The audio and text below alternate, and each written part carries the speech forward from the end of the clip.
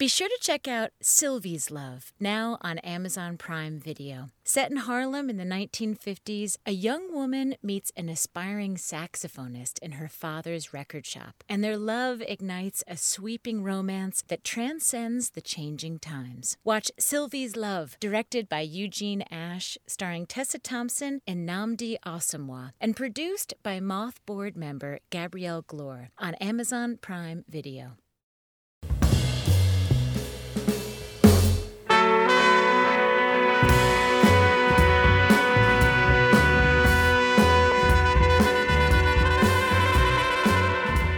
From PRX, this is the Moth Radio Hour. I'm Jay Allison, producer of this radio show, and in this hour from the State Theater in Portland, Maine, we bring you a live Moth event produced in partnership with the Maine Public Broadcasting Network.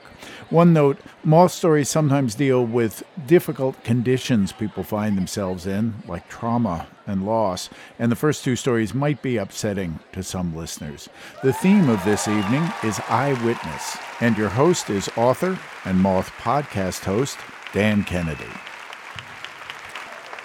I am thrilled to be in Portland, Maine. Of all the places I've landed in the last 4 days, I have never seen so much beauty. I have never seen a place so nice. Yeah, it's gorgeous. Just gorgeous. And the people are so friendly that you see that? Those people were saying, we are. They're just concurring.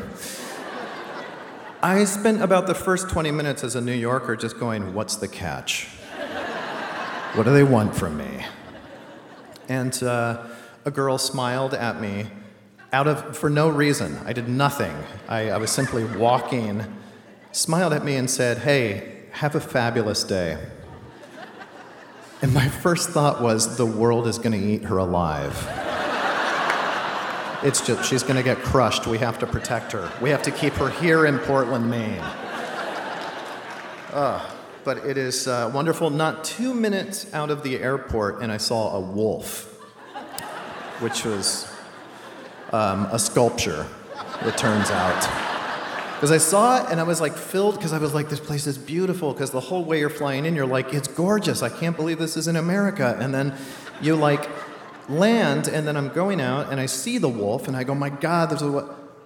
Okay, and I was for a minute filled with boyish wonder about my adventure, and then I realized it's made of wire. It is beautiful. Whoever did the sculptures at the airport, they are gorgeous, and I kind of recalibrated it. It's not like I got cynical again, but I did sort of lose some of the boyish wonder about my journey to Portland. I said, well, I haven't seen a real wolf yet. So I'm waiting for that to happen. Now, I think we've covered all the bases. Are you guys ready to get our first storyteller up here? Yeah?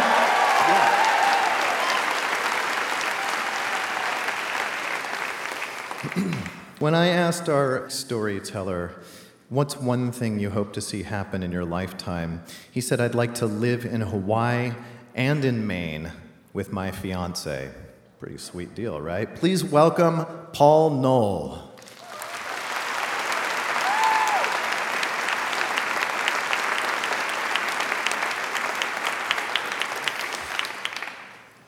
It was a pretty typical school day.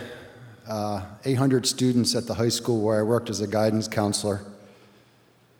And I was about to go into a meeting with a college representative who was going to meet with some juniors and seniors and try to recruit them to his college.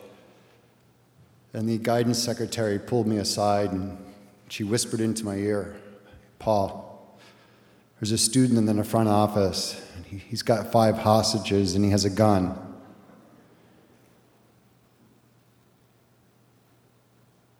Sally, who are the hostages? It turns out it's the 2 assistant principals and 3 secretaries. Our principal was out of the building at the time. Who's the student? It's Andy. My heart sinks because I talk with Andy every day. He's actually a teddy bear. It's not adding up in my book. I don't understand this. This is 4.5 years before Columbine. There's no protocol in place. All we know how to do is get out if there's a fire. So I call the police. And the dispatcher immediately gets me to an officer. And he said, Paul, here's what you need to do. You need to get all the students and staff out of the building. But you can't pull the fire alarm. You can't alert Andy to the fact that they're leaving the building because he might start shooting. Here's a good time for me to tell you that I'm on crutches, recovering from major knee surgery, and I can't put weight on my knee. And I'm thinking, how are we going to get 800 students out of here? But a buddy of mine, Dave, walks into the guidance office. And I let him know what we got to do. There's two big wings, and I send him to one wing, the technology wing, and I go to the classroom wing. I'm hobbling there, and on the way, I stop in the conference room, and I say to the college representative, we got a guy with a gun in the office. You might want to get out of here, but use a side door, or you can stay if you want, but I would get out of here. And he leaves. And I hobble down to the classroom wing, and I go from classroom to classroom, and I just directly look at the teacher, and I say, you need to listen to me. You need to listen and do exactly what I say. You can't ask any questions. You need to leave now. You need to leave as quietly as you can, and don't take anything with you. And every teacher knew that this was serious, but I remember specifically Patty, these beautiful brown eyes just getting bigger and bigger as they connected with mine. And she knew something was terribly wrong. And she looked at her students and she said, okay, let's do exactly what Mr. Knoll said. Every classroom left. Every student left. I think one of my colleagues did the second floor because I don't remember getting up there. But I think within 2 to 3 minutes, we had that classroom, that wing cleared. You could hear a pin drop when everyone was leaving. That's how quiet everyone was. The last teacher's leaving the classroom wing, and I decide I'm just going to stay put because I knew I was the only one that was in touch with the police. And then all of a sudden, Andy comes around the corner. He's got 2 assistant principals with him. He's about 15 feet away. He points the rifle at me. I'm not much of I've never hunted, but it's a 30-06 with a scope, and he's got bullets wrapped around his waist, and they're 2 to 3 inches long, and I got scared, but I stayed calm. Andy's about 6'2", maybe 6'1". He's bigger than me, and without the gun, I wouldn't want to take him on. I'm certainly not going to take him on with the gun. And he said, Mr. Knoll, I want you to get all the students in front of the building. And I'm in a little bit of a quandary here because as a counselor, I want to save Andy, this guy who I talk with every day. Some days he calls me Paul. We're kind of friends. But then we just cleared this building of 800 students. What's my priority here? Do I do what he wants so that everyone stays safe? I don't know where the answer came from. But I just said to Andy, I'm sorry, Andy, I can't do that. And I turn my back to him, and I start to leave, honestly thinking he might fire his gun at me, being a little ticked off that I didn't listen to him. He didn't.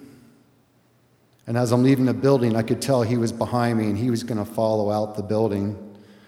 And when I get out of the building, I realize, oh my God, we have just sent all these students into a cage, our evacuation area for a fire drill is the softball field. So now all these students are enclosed in this fenced-in area, and then we got a student coming out of the building with a rifle. I feel if I start yelling, he'll come out quicker. Remembering the police officer said, "Do this quietly." So I take my crutches and I just start waving frantically at the top of this hill, looking down on everyone, and I'm hoping they understand. Get, leave, run, he's coming out, go. But they're not moving. They don't know what the waving of the crutches is about. And Andy's a couple steps away from coming outdoors, so I go around the corner to be out of his sight so I could keep waving, but no one's moving. And then I hear the gunshot. And I see people running, and I thought maybe the shot was coming my way again, but clearly after a couple seconds, it didn't come your way. And for me, I felt like I needed to get back in the building, so I take a few minutes to get around to the front side. I don't know what happened. I don't know where the shot went. I decided to go back to the guidance office, and I call the police again. I said, "This is Paul. What do you want me to do? How can I help?" And they said, "We don't know where Andy is, but he's back in the building. Can you find him? Can you get him to pick up the phone? We need to talk to him. We want to negotiate with him." I'm not sure how to do that, so I decide I'm just going to stay put. And from the guidance office, I just keep calling the main office. Pick up, come on, someone pick up. I just kept trying, I kept trying. Eventually, the assistant principal, John, picked up. Thank God. John, you need to get Andy to pick up the phone. The police want to talk to him. Is Andy there? And he said, "Yeah, Andy's here." So Andy did pick up the phone. He did get into a discussion with the police. So in the meantime, I call my link with the police department back, and I say, "All right, Andy's talking. What do you want me to do?" And they told me to get out of the building. But at that point, I'm thinking, I'm not sure. I think this guidance office is pretty safe. So I'm just going to hang here for a few minutes. And I actually go into my little office, and I crouch behind the desk. And that's when it really hit me. Because I have this 9-month-old daughter back at my house, and her mom. And I'm wondering, am I going to get to be a father still? And I just spent 3 minutes focused on my family, missing them, feeling sad, not scared, just sad that this day was happening. But after about 3 minutes of this, I decided to leave the building, and I went out the loading dock. And as I go out the loading dock, out from behind the dumpster, state trooper points his gun at me. Thank God he had good training, because he didn't fire. And he ran up to me and he goes, "Where's Andy and how do I get there?" So I gave him directions. I got myself to safety, still not really sure what happened. Well, Andy did surrender. He walked out the front of the building. I didn't see this. This is as told to me. And he lays his gun down and lights a cigarette. As it turns out, his shot was a warning shot. Later that day, I went back to that softball field, and it was one of the most surreal and profound images that I will always remember. Because in that softball field are backpacks, shoes, papers, musical instruments. There's parts of the fence where it was literally run over by all the students and staff. And what had happened is that teachers in high heels were helped over the fence. We had a student in a wheelchair, and he was carried over that fence. And while it looked like a UFO had come along and plucked everyone out of that field and taken them away, what it really was is that all those students and staff somehow, by helping each other, found their way to the safety of the community, to the safety of the woods and the nearby homes and the nearby stores. So what that image represents to me, as eerie as it is the fact that on that day, even though we didn't really know what to do, we actually trusted each other, we took care of each other, and in my mind, it was 800 heroes that somehow worked together on a day where a lot of people could have gotten hurt, but instead, no one got hurt. And I thank my 800 colleagues on that day that helped make it as positive as we could. Thank you.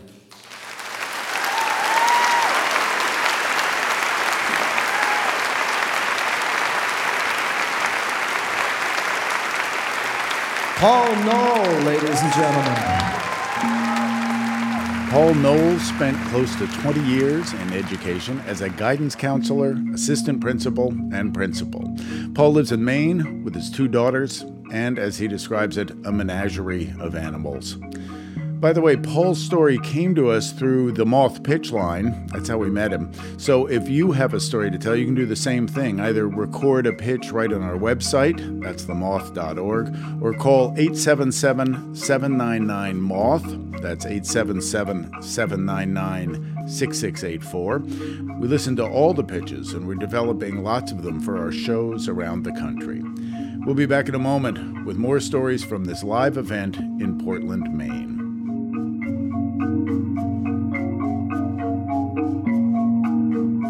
The Moth Radio Hour is produced by Atlantic Public Media in Woods Hole, Massachusetts, and presented by the Public Radio Exchange, prx.org.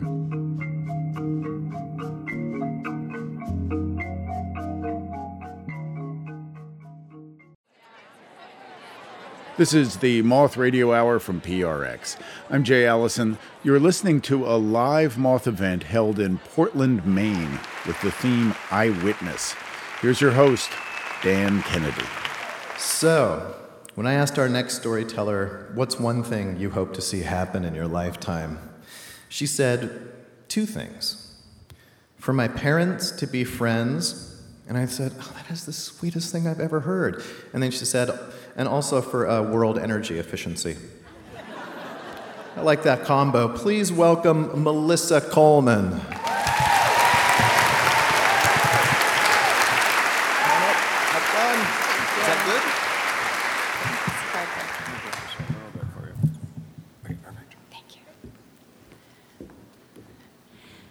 I had just moved into my dream home. It was bright and beautiful, with solar panels on the roof for electricity and hot water. It had well-insulated walls and triple-glazed windows. In short, it was everything that a girl who'd grown up as a back-to-the-land hippie child could wish for. Not to mention indoor plumbing and dual-flush toilets. See, I was born at home with no electricity or running water in a small cabin on the coast of Maine that my father and pregnant mother had just built by hand for $680. When we wanted to go to the bathroom, we would walk out to the little A-frame outhouse and use dried sphagnum peat moss for toilet paper. Seriously. If we needed water, my mother or father would walk out a quarter of a mile down a path in the woods to a spring, and they would fill buckets that they would carry back on a wooden yoke that fit across their shoulders. When my little sister Heidi and I wanted a snack during the day, we would wander out into the gardens to see what was ripe. It might be cherry tomatoes, still warm from the sun, fresh strawberries, peas in the pod that we'd eat right there on the spot. And invariably, there would be, a group of nude farm apprentices harvesting vegetables and weeding without any clothes on. And at the first sign of a car, one of them would stand up and yell, "Pants dance!" And they'd all scramble into their clothes and someone would go down and greet the customers at the farm stand, which was our primary source of income. So it was on a day like this, a hot, humid day in July, that I was 7 years old, my little sister Heidi was 3, and my baby sister Clara, who's here tonight, had just been born. My father was out in the garden working, and my grandmother was coming. My father was working, and he said to the apprentices, could you please keep your clothes on today? My mother is coming. And my mother was in the farmhouse trying to clean her $680 home for my proper grandmother from New Jersey. But my sister Heidi and I, we just wanted to play. We were running around. We'd already woke up the baby. She was crying. My mother was like, please, just please, can you let me clean the house in peace? Go outside. So out we went, and I climbed up the ladder to my favorite place to play, which was this loft above the woodshed. And Heidi came to the bottom of the ladder, and she looked up at me with these big blue eyes, and she said, Uppie, help me up. And sometimes I would help her up the ladder because she was afraid to climb it by herself. But it was really hot that day up in the loft, and I was irritable. And I said, no, you go play. And a little while later, my mom came to the bottom of the ladder, and she looked up and she said, Lissy, is Heidi up there with you? And I said, no. And she said, well, come down, your grandmother's here. Come say hi. So I climbed down the ladder, and the next thing I heard was my mother's scream. She had found my sister floating face down in the pond with her little red boat, toy boat, floating nearby. And I no longer can see clearly what I did or didn't see that day. Part of me thinks that I was there at the pond and I somehow didn't save her. But all I can see are these big blue eyes looking up at me from the bottom of that ladder. And my grandmother, she wanted to say, if only you'd had electricity and a phone. But I knew that if only I had helped her up the ladder that day, then my father wouldn't be sitting behind the woodshed with her in his arms, rocking back and forth and crying in a way I'd never seen him cry before. My mother wouldn't be walking down the paths in the woods calling her name. And I wouldn't be sitting there in the loft at the end of that day, watching the light stream, the low afternoon sunlight stream through the window, full of this dust that seemed as heavy as the weight of that shame settling on my shoulders.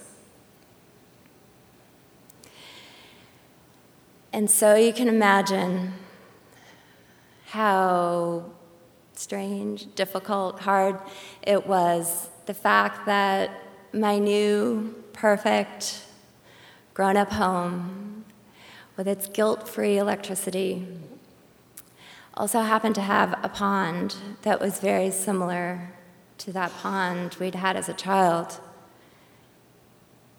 The way the cattails punctuated the slippery clay edges. The way the peepers were so loud at nights in spring, it felt as if I was praying for sleep in the center of that pond. And most importantly, the fact that my own daughters, 3 years old, Emily and Heidi, had not yet learned how to swim. And so I did the things we do. I talked to my husband about planting a big hedge to block the view. I took the girls to swimming lessons. But every day, that weight on my shoulders only seemed to get heavier. And so I began to talk to my parents, imagine that, about what had happened and trying to understand it. And finally, one day I was driving with my mother, and I told her that I'd always felt that it was my fault, that if only I had helped my sister up the ladder that day, I just knew that things would have been different. And my mother said, "Oh, God, it wasn't your fault." She said, "I was the last one that saw Heidi that day. And I never told anyone this because I didn't want your father to blame me. But I sent her out to play with her little red boat. And I had always wished, that I had just stopped cleaning the house, took her in." And when she said this, it was as if she had just lifted that yoke that we use for carrying water right up off my shoulders and put it on her own in this sort of ultimate maternal gesture. And it was so liberating. I was not to blame. And I was so grateful to her for that. But I could see that she was still struggling, and it was heavy for her to carry it alone. And I didn't know what to do. And not to mention the fact that I went and wrote a book about it. And I still didn't know what to do until, preparing for this moth, I remembered something that I had forgotten. Not long after I spoke to my mother, I told my father we were on a hike, and I told him what she had said and how liberating that was for me, but how much she still struggled. And he said, "Oh, she wasn't to blame. I was the last one to see Heidi that day. I was working in the garden, and I saw her go down to the pond with her little red boat. And if only I had stopped working and gone down with her, things might have been different." And when he said this, it was so similar to what my mother had just said, and I was so caught up in my own guilt that I didn't realize how important it was that he had taken that yoke off my mother's shoulder and put it on his own.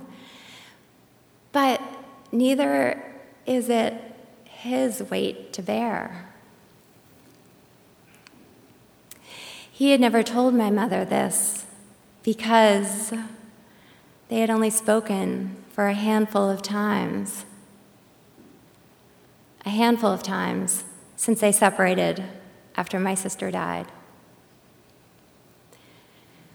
We all think that we need to carry these things alone, that somehow that will make it different. But we don't need to carry them. And we are not alone. The death of a child is probably one of the hardest things that can happen to a family. But we don't need to make it sadder.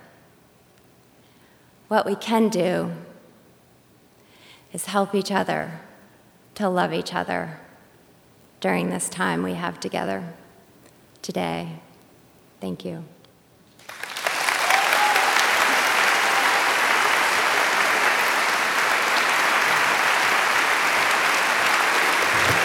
Melissa Coleman, ladies and gentlemen. Melissa Coleman's New York Times bestseller is entitled "This Life is in Your Hands: One Dream, 60 Acres, and a Family's Heartbreak." Her travel writing has appeared in the New York Times, Condé Nast Traveler, and other publications. Visit themoth.org to find out more. To share any of the stories you hear on the Moth Radio Hour, go to our website, where you can stream the stories for free or send a link to your friends and family. The Moth Radio Hour is produced by Atlantic Public Media in Woods Hole, Massachusetts, and presented by PRX. From PRX, this is the Moth Radio Hour. I'm Jay Allison, producer of this radio show.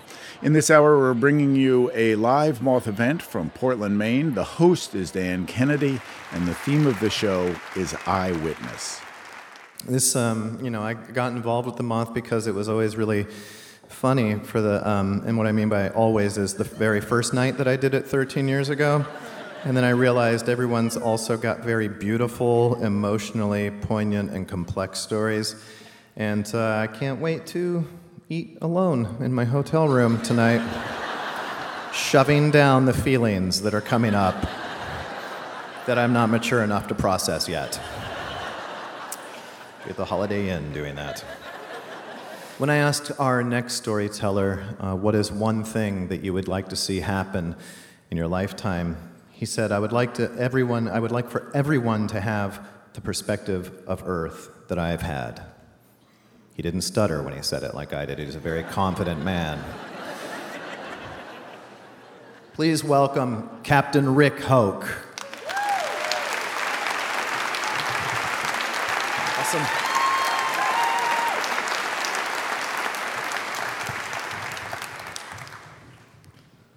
I have very vivid memories of July 23rd, 1973, because it was the day that I almost died. I was a Navy test pilot in Maryland, and I'd just taken off in a supersonic fighter jet. I wasn't going to go supersonic. I was taking it into the landing pattern to do some hands-off automatic carrier landing tests. Put the landing gear back down, put the flaps down, and I felt a thump. I heard and felt a thump. You do not, when flying a Navy jet airplane, want to hear a thump. And then I heard another thump. And I looked into the cockpit and looked at my gauges, and I saw that my left engine was winding down. I'd lost one of my engines. Other things in the cockpit didn't make sense. And then I looked back up through the windshield, and I saw the waters of the Chesapeake Bay coming up at me. I had pitched over, and I knew then that I was going to die. It was not panic. It was just a realization. Isn't this interesting? This is the way it ends. And I thought, no, I don't have to. I can pull this little handle. And I reached down outboard of my left thigh, pulled a handle, and immediately the canopy blew off. My seat was ejected. My parachute opened. And when the chute opened, I looked down. All I could see was a ball of fire. And I figured, well, the plane must have exploded when it hit the water. I was in the parachute for 15 seconds before I went into the water. It turned out that 2 of my fuel tanks had exploded while I was in the airplane. And if I had waited 2 seconds to pull that handle, my chute would not have opened before I hit the water. Well, fast forward. Always interested in going faster and higher and doing cool things. In 1983, after having been accepted at NASA as an astronaut, I flew on my first space shuttle mission. The vehicle was Challenger. The captain was Bob Crippen, who flew on the first flight of the space shuttle, and the crew included myself, Norm Thagard, John Fabian, and Sally Ride. We were four rookies, and we know Sally passed away within the last year, sadly. It's an extraordinary experience to lift off from the launch pad and rocket into space, transition from 0 miles an hour to 17,500 miles an hour. 5 miles every second, going around the Earth every hour and a half. People ask, the most asked question that I've ever gotten is, what is it like to be in space? Second most asked is, what is it like to go to the bathroom in space? But what is it like to be in space? It's almost a Zen-like, holistic question. It's not pointed, it's what's it like? And I say, well, do you remember the first day that you rode a tricycle? Or the first day that you rode a bicycle without training wheels? Or the first day that you drove the family car without your mother or your father sitting next to you? You're seeing the world in a new dimension that you had never seen before. And so I say, going into space is like becoming a child again.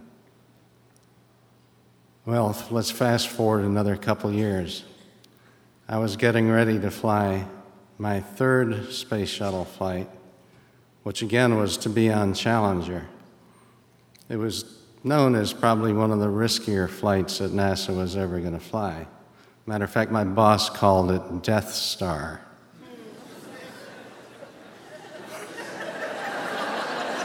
That's leadership.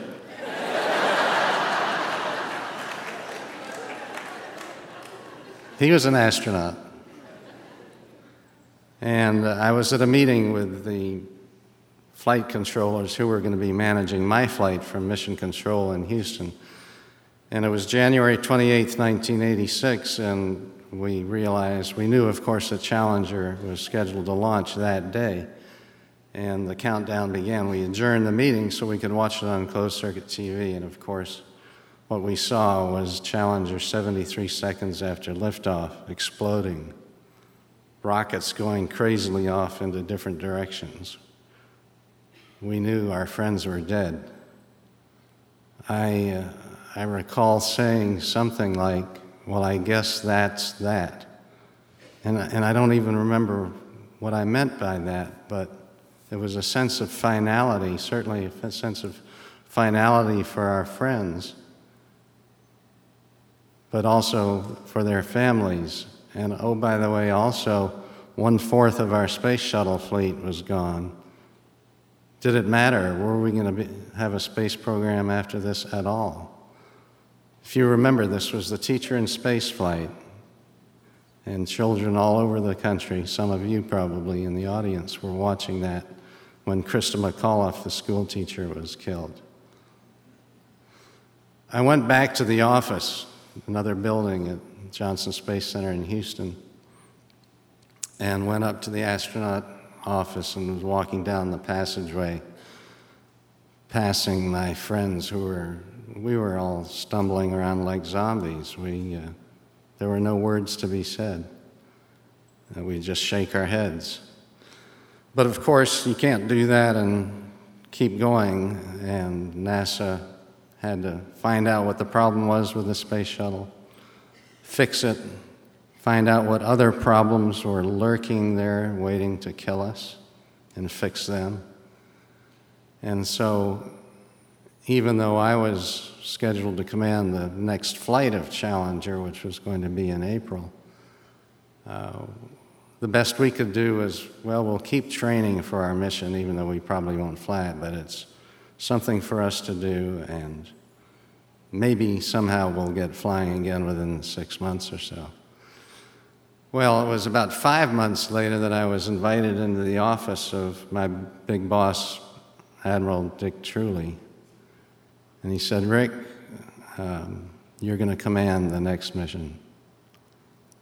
And I thought, hallelujah. Which may seem odd, but of course, all of us in the astronaut office wanted to be on that next flight. In many ways, we thought this will be the safest shuttle flight ever. And that's important in talking to your family, your children.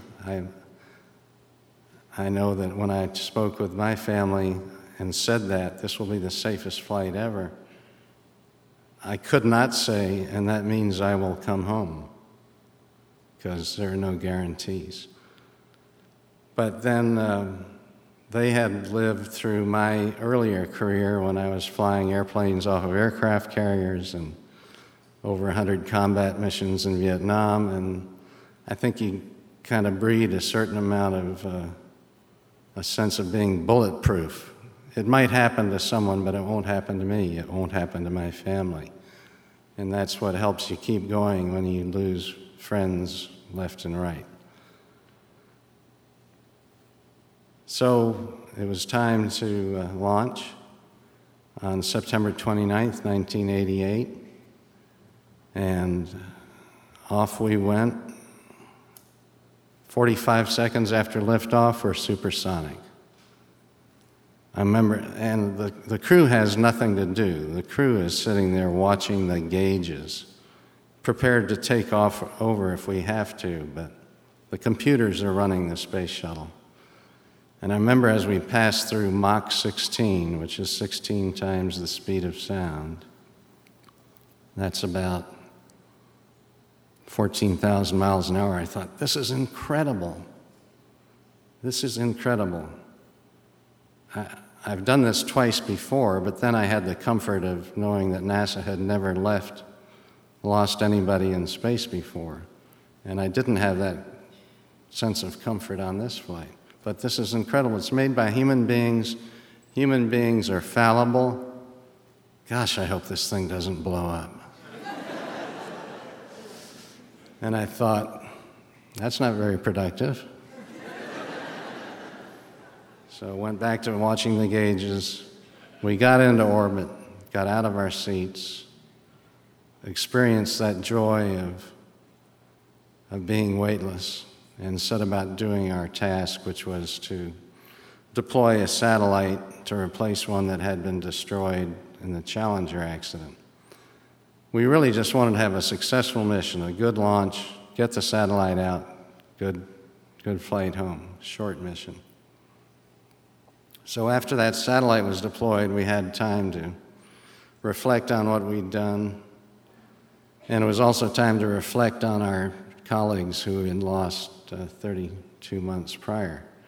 And each one of us had composed a paragraph that we would say in orbit, remembering them. And as the commander of the mission, I had the honor of speaking last, and I said, up here where the blue sky turns to black, to Dick, Mike, Judy, Elle, and Ron, Krista, and Greg, dear friends, we've resumed the journey that we promised to continue.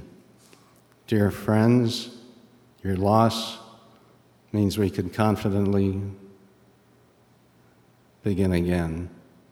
Dear friends, your dream and your spirit is in our hearts. And with that, really all of our objectives were complete. We could enjoy looking out the window, looking out at this beautiful earth below us, the hues of the green forests, the tans of the deserts, the deep blues of the oceans. On the space shuttle, you're not up very high, just 200 miles, so you've got a face full of earth. You can see about 1,000 miles that way and 1,000 miles that way. Not like the folks that went to the moon who could see the earth as a marble.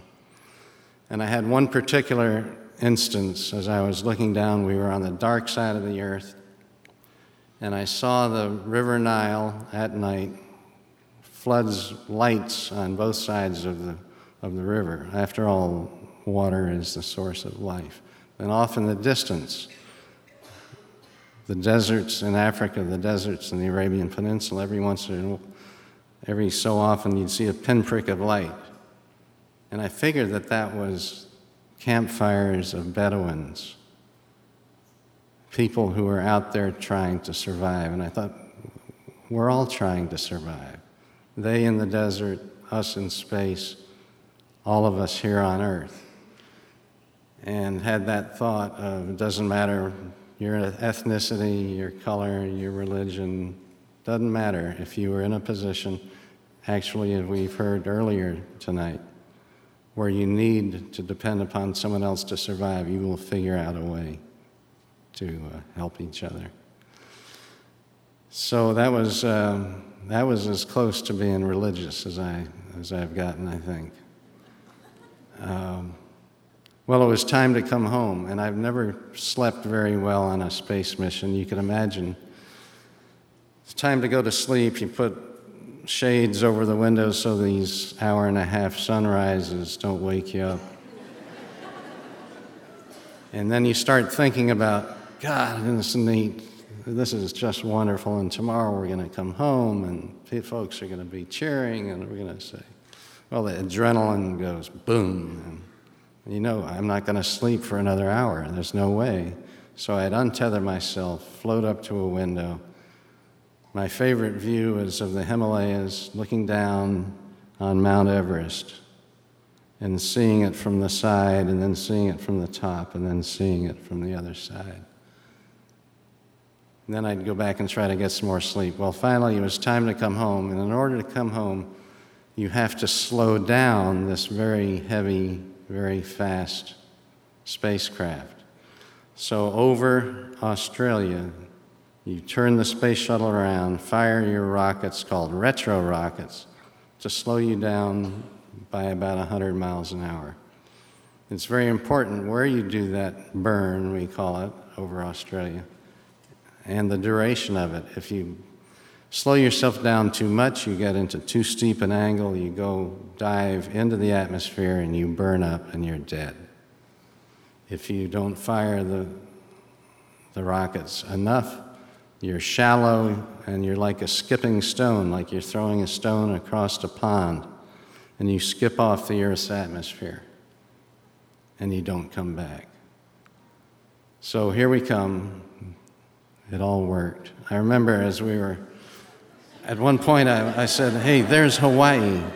There's Hawaii. There goes Hawaii. That's how fast we were moving. Crossed over the California coastline at Mach 8 at about 120,000 feet and came in over the landing strip at Edwards Air Force Base in California. And this is where the commander gets to show his stuff because he's going to land it. And it's a 200,000-pound brick. It sort of flies. And so at 40,000 feet, you're subsonic, below the speed of sound, passing overhead, sync rates of 11,000 feet per minute, 300 miles an hour. You get to 1,200 feet, pull back slightly on the stick, shallow the glide angle, slow down, touch down at 200 miles an hour, and roll out.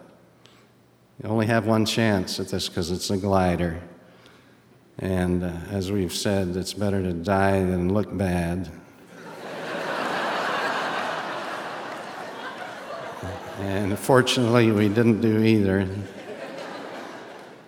And so I did my thing.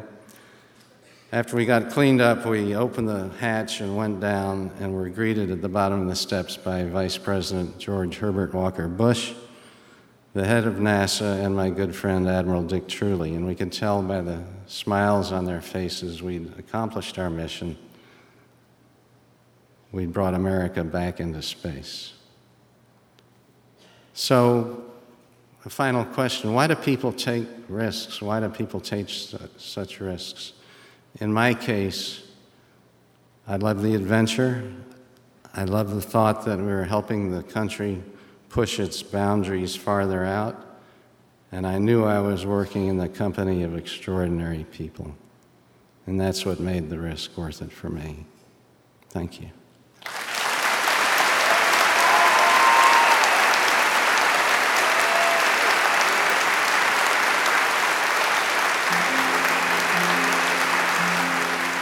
That was Captain Frederick Hauk.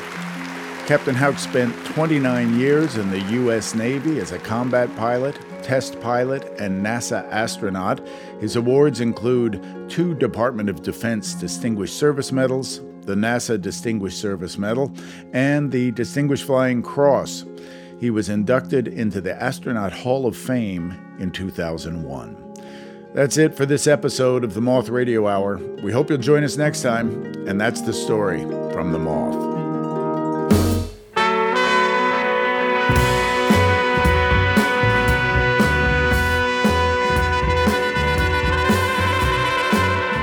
host this hour was Dan Kennedy, author most recently of the novel American Spirit and the host of the Moth podcast. The stories in this show were directed by Meg Bowles. The rest of the Moth's directorial staff includes Catherine Burns, Sarah Haberman, Sarah Austin Jeunesse, and Jennifer Hickson, with production support from Whitney Jones and Kirsty Bennett. Moth Stories Are True is remembered and affirmed by the Storytellers. This Moth event was recorded live in Portland, Maine by Pete Nordis. It was produced in cooperation with MPBN, the Maine Public Broadcasting Network. Our theme music is by The Drift. Other music in this hour from Tortoise, Ariel M., and John Zorn. The Moth is produced for radio by me, Jay Allison, with Vicki Merrick at Atlantic Public Media in Woods Hole, Massachusetts. This hour was produced with funds from the Corporation for Public Broadcasting, the National Endowment for the Arts, and the John D. and Catherine T. MacArthur Foundation, committed to building a more just, verdant, and peaceful world. The Moth Radio Hour is presented by the Public Radio Exchange, prx.org. To find out more about our podcast, for information on pitching your own story and everything else, go to our website, themoth.org.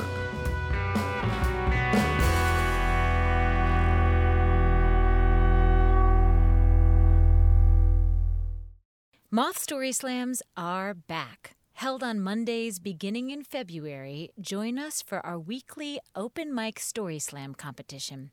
February's theme is Love Hurts. Throw your name in the hat for a chance to tell your story or just come to listen to stories of a total eclipse of the heart, kicked to the curb by the people or places or things you love or used to love. Visit themoth.org/events to buy tickets now. That's themoth.org/events.